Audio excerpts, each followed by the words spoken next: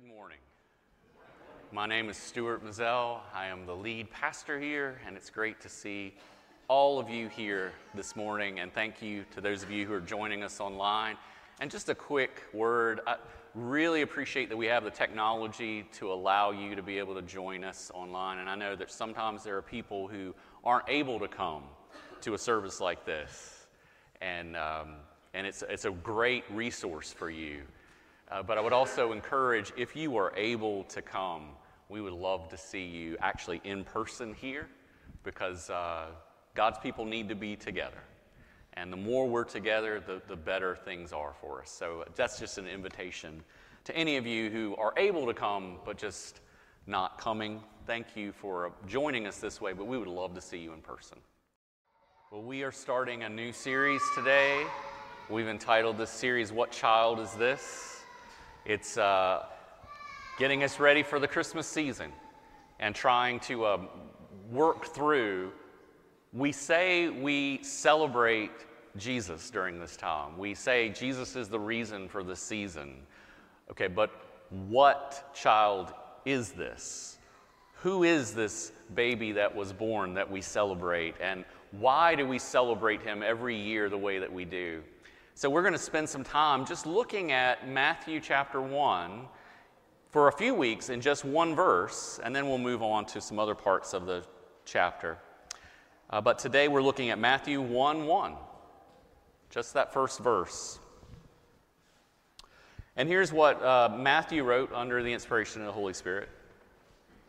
The book of the genealogy of Jesus Christ, the son of David, the son of Abraham.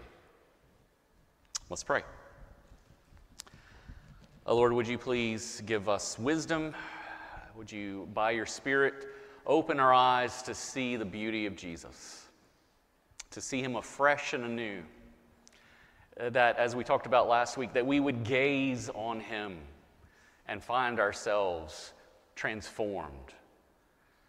And Father, I ask that if there's anything that's blocking that gaze today, whether unbelief or anything else, Holy Spirit, that you would remove whatever would block our vision of the goodness and grandeur of who Jesus is. And we pray this in his name. Amen. Idi Amin. I think we have a picture of him. I bet you didn't think that the sermon was going to start this way, did you? Idi Amin. During the 1970s, he was a military dictator in Uganda.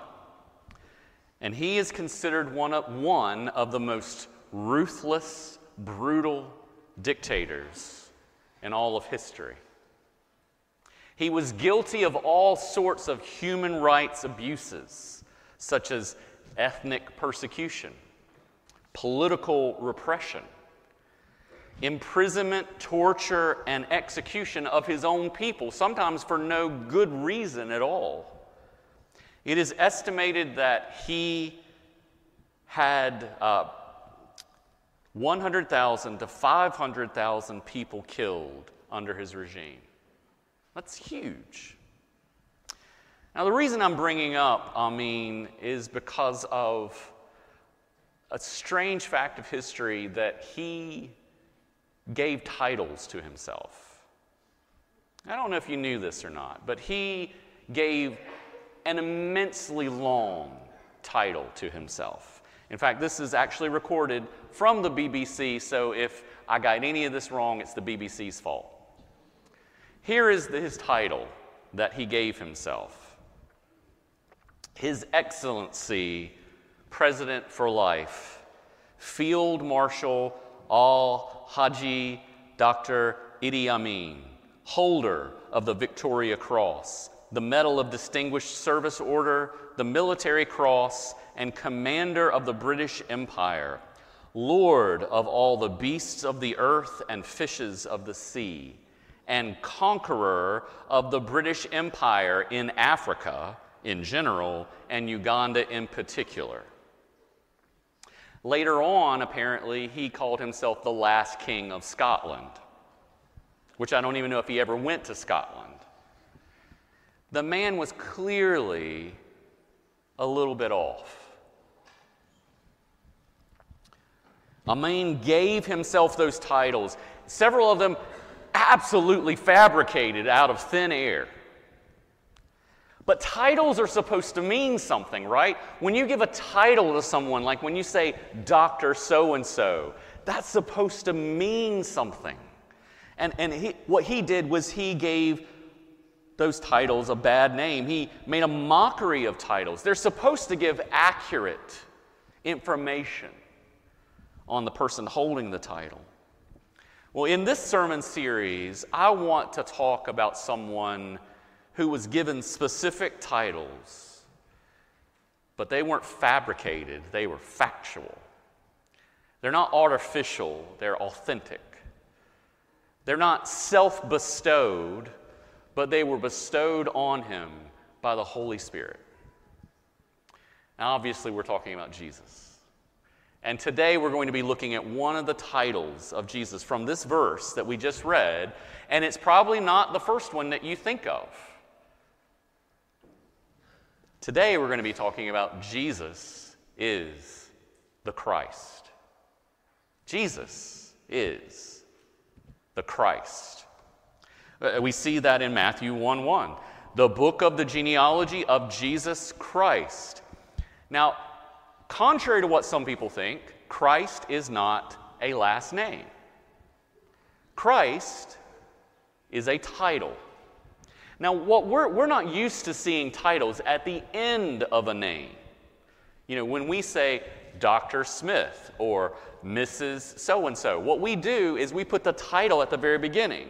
So we don't usually see a title at the end of someone's name. In the New Testament, 139 times Jesus is called the Christ at the end, but 88 times it's switched the way that we normally think, Christ Jesus. But Christ is a title. And we see that very clearly in 1 John 5:1, where John writes, everyone who believes that Jesus is the Christ, see there's a title there, has been born of God, and everyone who loves the Father loves whoever has been born of him. So this is a title that was given to Jesus. He is the Christ. The real question is, what does that title mean? All right? So let's walk through this very briefly. The word Christ is the equivalent of the word Messiah. And both words mean anointed one. Okay? I don't know if you knew that or not, but the word Christ is really the Greek word that is the equivalent of the Hebrew word Messiah, and both words mean anointed one. We see this right in Scripture. John 1, verses 40 and 41.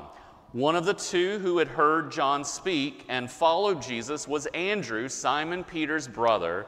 He first found his own brother Simon, and he said to him, "We have found the Messiah," which means Christ. Right? So we see that Messiah and Christ, they're basically the same thing. And both of them mean anointed one. But one of the things that I think that most of us probably don't know is that the Hebrew word for Messiah, is all over the Old Testament. In fact, the very first time the word Messiah is mentioned, anybody have a guess? It's in that well-read book, Leviticus. Leviticus chapter 4, verse 3. And it's used in a way that you wouldn't think. Because here it is, Leviticus 4:3, if it is the anointed, the Messiah priest who sins, thus bringing guilt on the people, then, etc., etc. All right, so the first phrase, if it is the anointed, that is the word Messiah there. And it's referring to a priest. Not some special person that's coming sometime in the future. It's talking about a priest right then and there. You see, priests were anointed for service. They were anointed with oil. When a priest would be called into ministry, they anointed that priest with oil, and then they served as a priest. But we also see the word Messiah used not just for priests, but for kings. For example, 2 Samuel 23:1. Now these are the last words of David, the oracle of David, the son of Jesse, the oracle of the man who was raised on high, the anointed, the Messiah, of the God of Jacob, the sweet psalmist of Israel. So David is called a Messiah. Not the Messiah, a Messiah. Not the way we think of Messiah, but basically what that means is he was anointed. David was anointed with oil as king to serve as a king. But we also see that sometimes prophets were anointed, and we see this in 1 Chronicles 16:22, among other places. There's a parallel here. Touch not my Messiah ones, my anointed ones. Do my prophets no harm. In other words, don't mess with my spokespeople, the prophets, because I have anointed them for that purpose, to speak on my behalf. That's God speaking. So all three of these people, the prophets, the priests, the kings, they were anointed with oil for a purpose. So the Messiah, the anointed one, was someone who was ordained by God for a special purpose. And he was anointed in a specific way. In fact, we see a little bit of glimpse of that in Daniel chapter 9, verse 25, when we read, "Know therefore and understand that from the going out of the word to restore and build Jerusalem to the coming of an anointed one," that's Messiah, a prince, "there shall be 7 weeks and then 62 weeks, and it shall be built again with squares and a moat, but in a troubled time."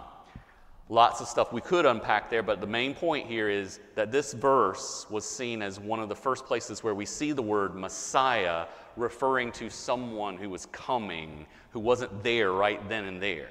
This is the coming, specially anointed, ordained by God person to do a specific purpose. And we're saying that Jesus is that person.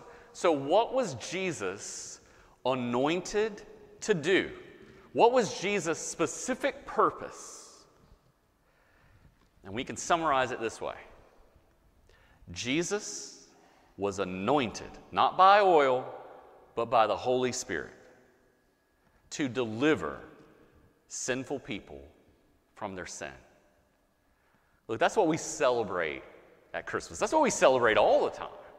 That Jesus is the Christ, the Messiah, the anointed one, the one who was anointed by the Holy Spirit to deliver us, sinful people, from our sin. In Acts 10:38, we read, "God anointed Jesus of Nazareth with the Holy Spirit and with power, and he went about doing good and healing all who were oppressed by the devil, for God was with him." Here's a fun fact. Throughout history, God has anointed people with the Holy Spirit. He anointed Moses, for example. He anointed people who helped build the tabernacle. He anointed David with the Holy Spirit. But Jesus is anointed with the Holy Spirit in a specific way, in a way that is very different than everybody else. In fact, Jesus was so anointed by the Holy Spirit that he is very set apart from everyone else. In fact, Jonathan Edwards catches this in his notes on the Bible when he's talking about this. He says, "The Spirit of God never dwelt in any other creature in any wise as it dwells in the man Christ Jesus. For in him he dwells without measure, on which account also he is called Christ," or anointed. Do you hear what Jonathan Edwards is saying there? The Holy Spirit dwelt in Jesus without measure.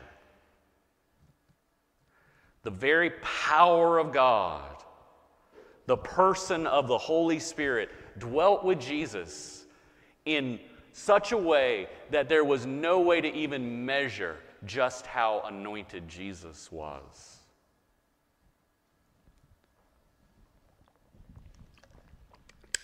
In fact, Jesus, in one of his first sermons, a passage that has become very important to me specifically, Luke 4. Jesus is in the synagogue and he is given the scroll to read, and he opens up the scroll and he's reading from Isaiah, and he says this: "The Spirit of the Lord is upon me, because he has anointed me to proclaim good news to the poor. He has sent me to proclaim liberty to the captives and recovering of sight to the blind, to set at liberty those who are oppressed."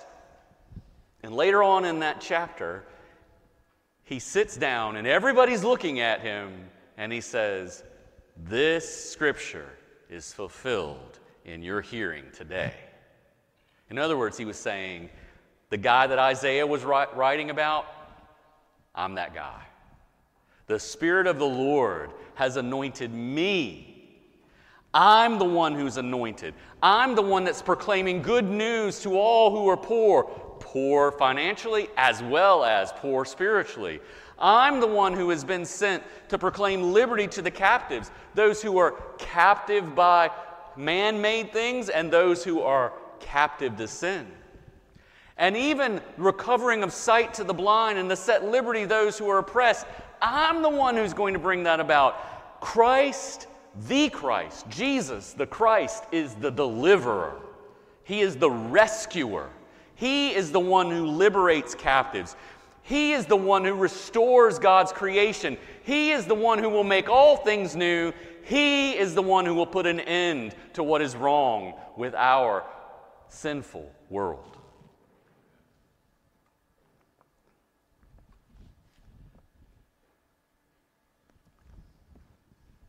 But do we believe that? Yeah, Jesus is the Christ. Got it. I've heard this every single Christmas. Sang the hymn, put up a little nativity, came to the Christmas Eve service, got it. Tell me something new. Is that where we are? I can tell you that that's what I struggle with as your pastor every Christmas, every December. What can I say that they haven't already heard? And thankfully, I had a conversation with one of you this week that reminded me that, you know what? I don't have to give you something new. I have to remind you of what is already true that we tend to forget.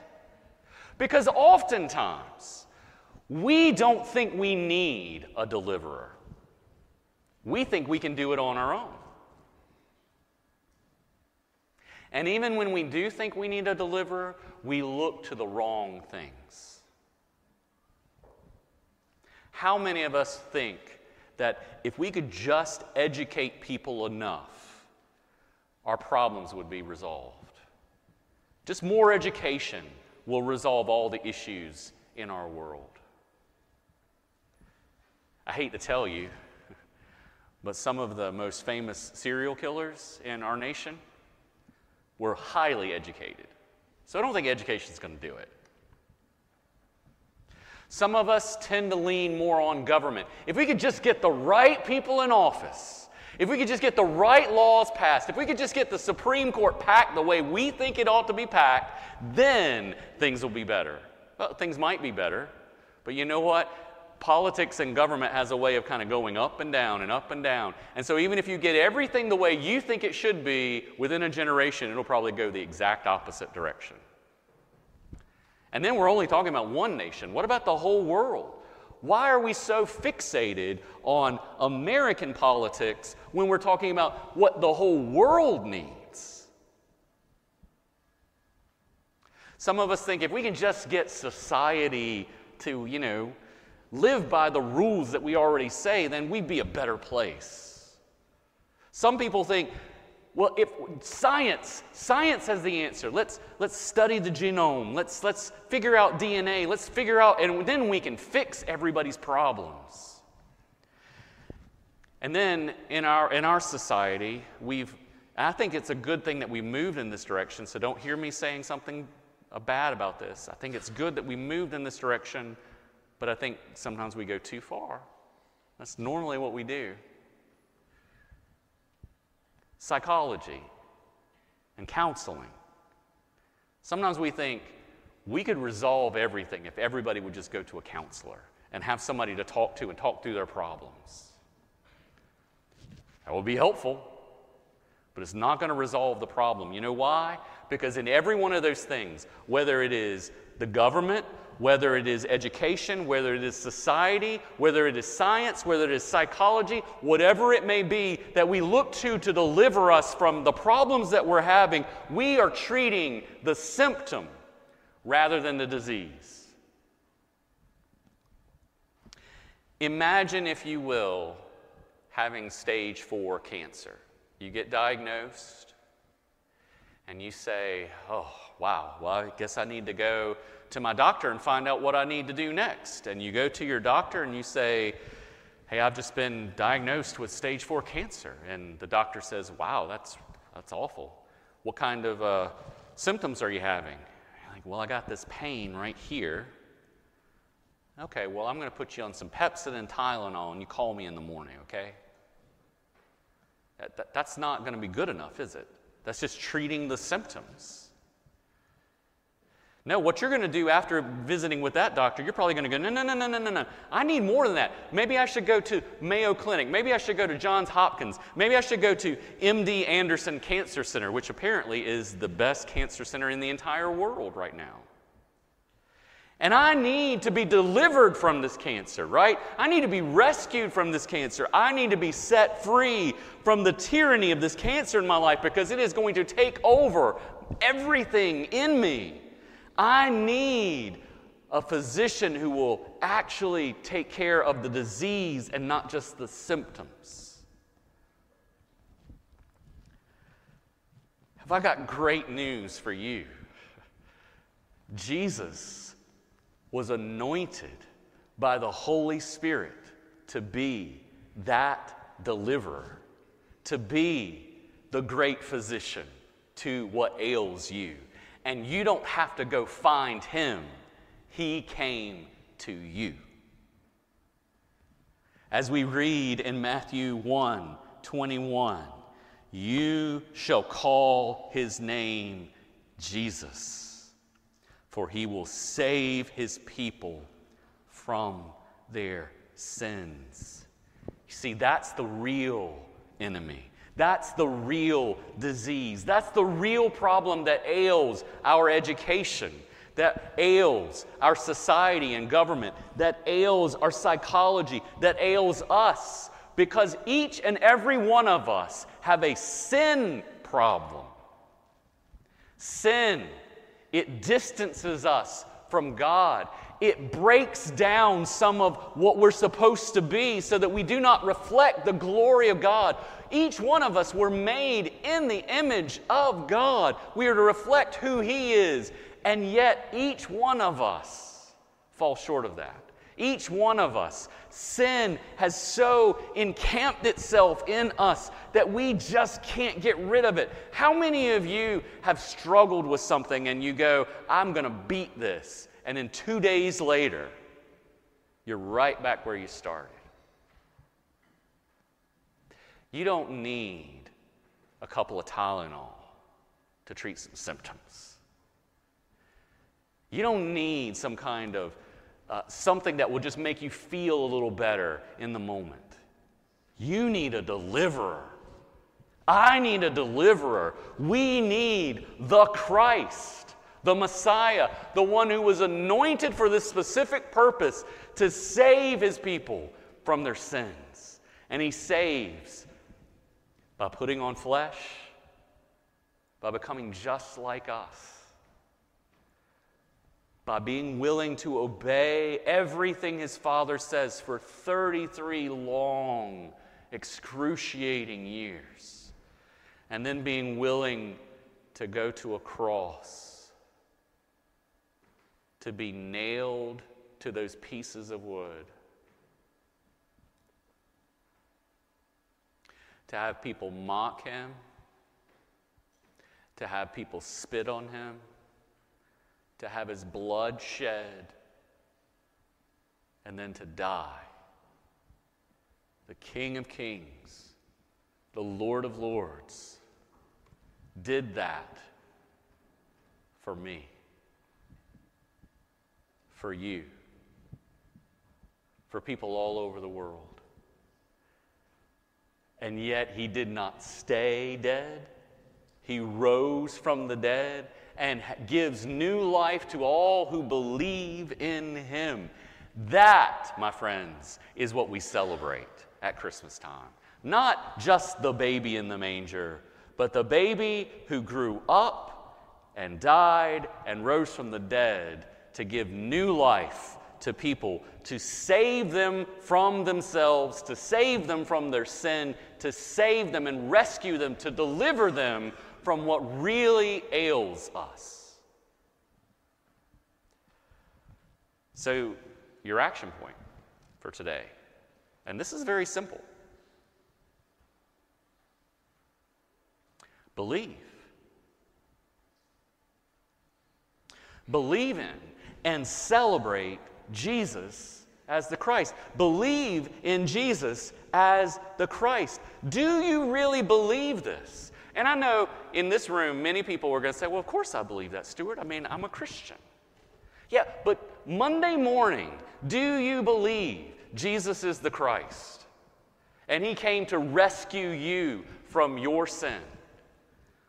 Wednesday night, when you're having that argument with your spouse, do you believe that Jesus is the Christ and he came to rescue you from your sin?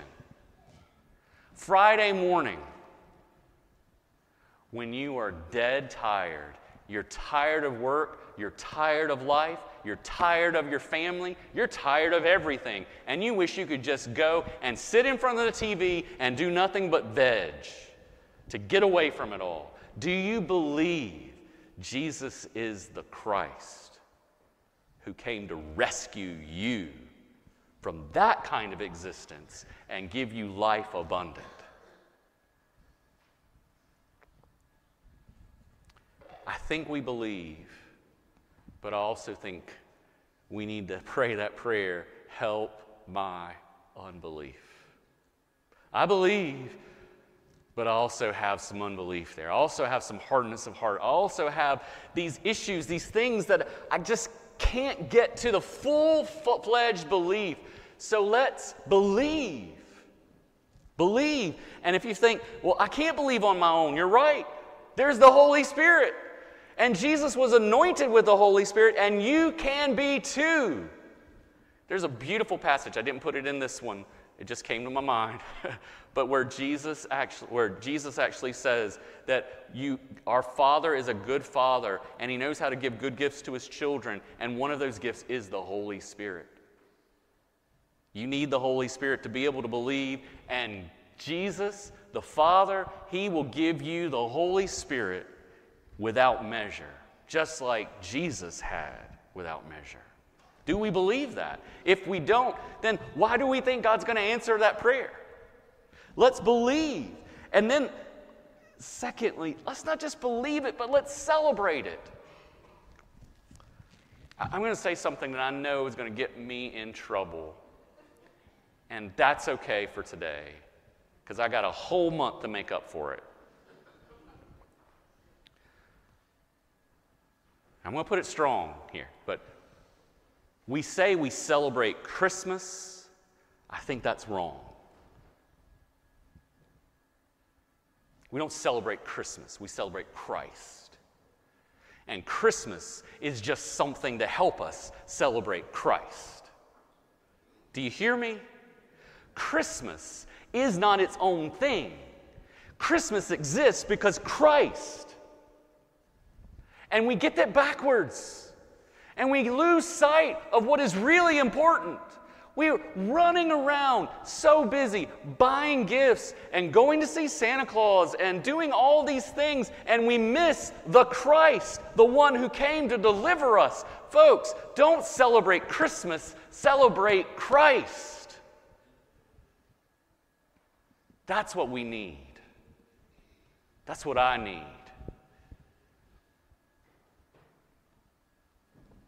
And I'll tell you,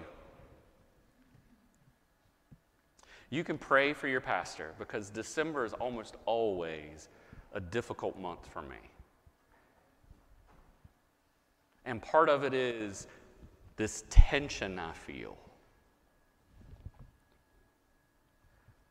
That I know everything is about Jesus, and yet I feel pulled away from the Christ by all kinds of things.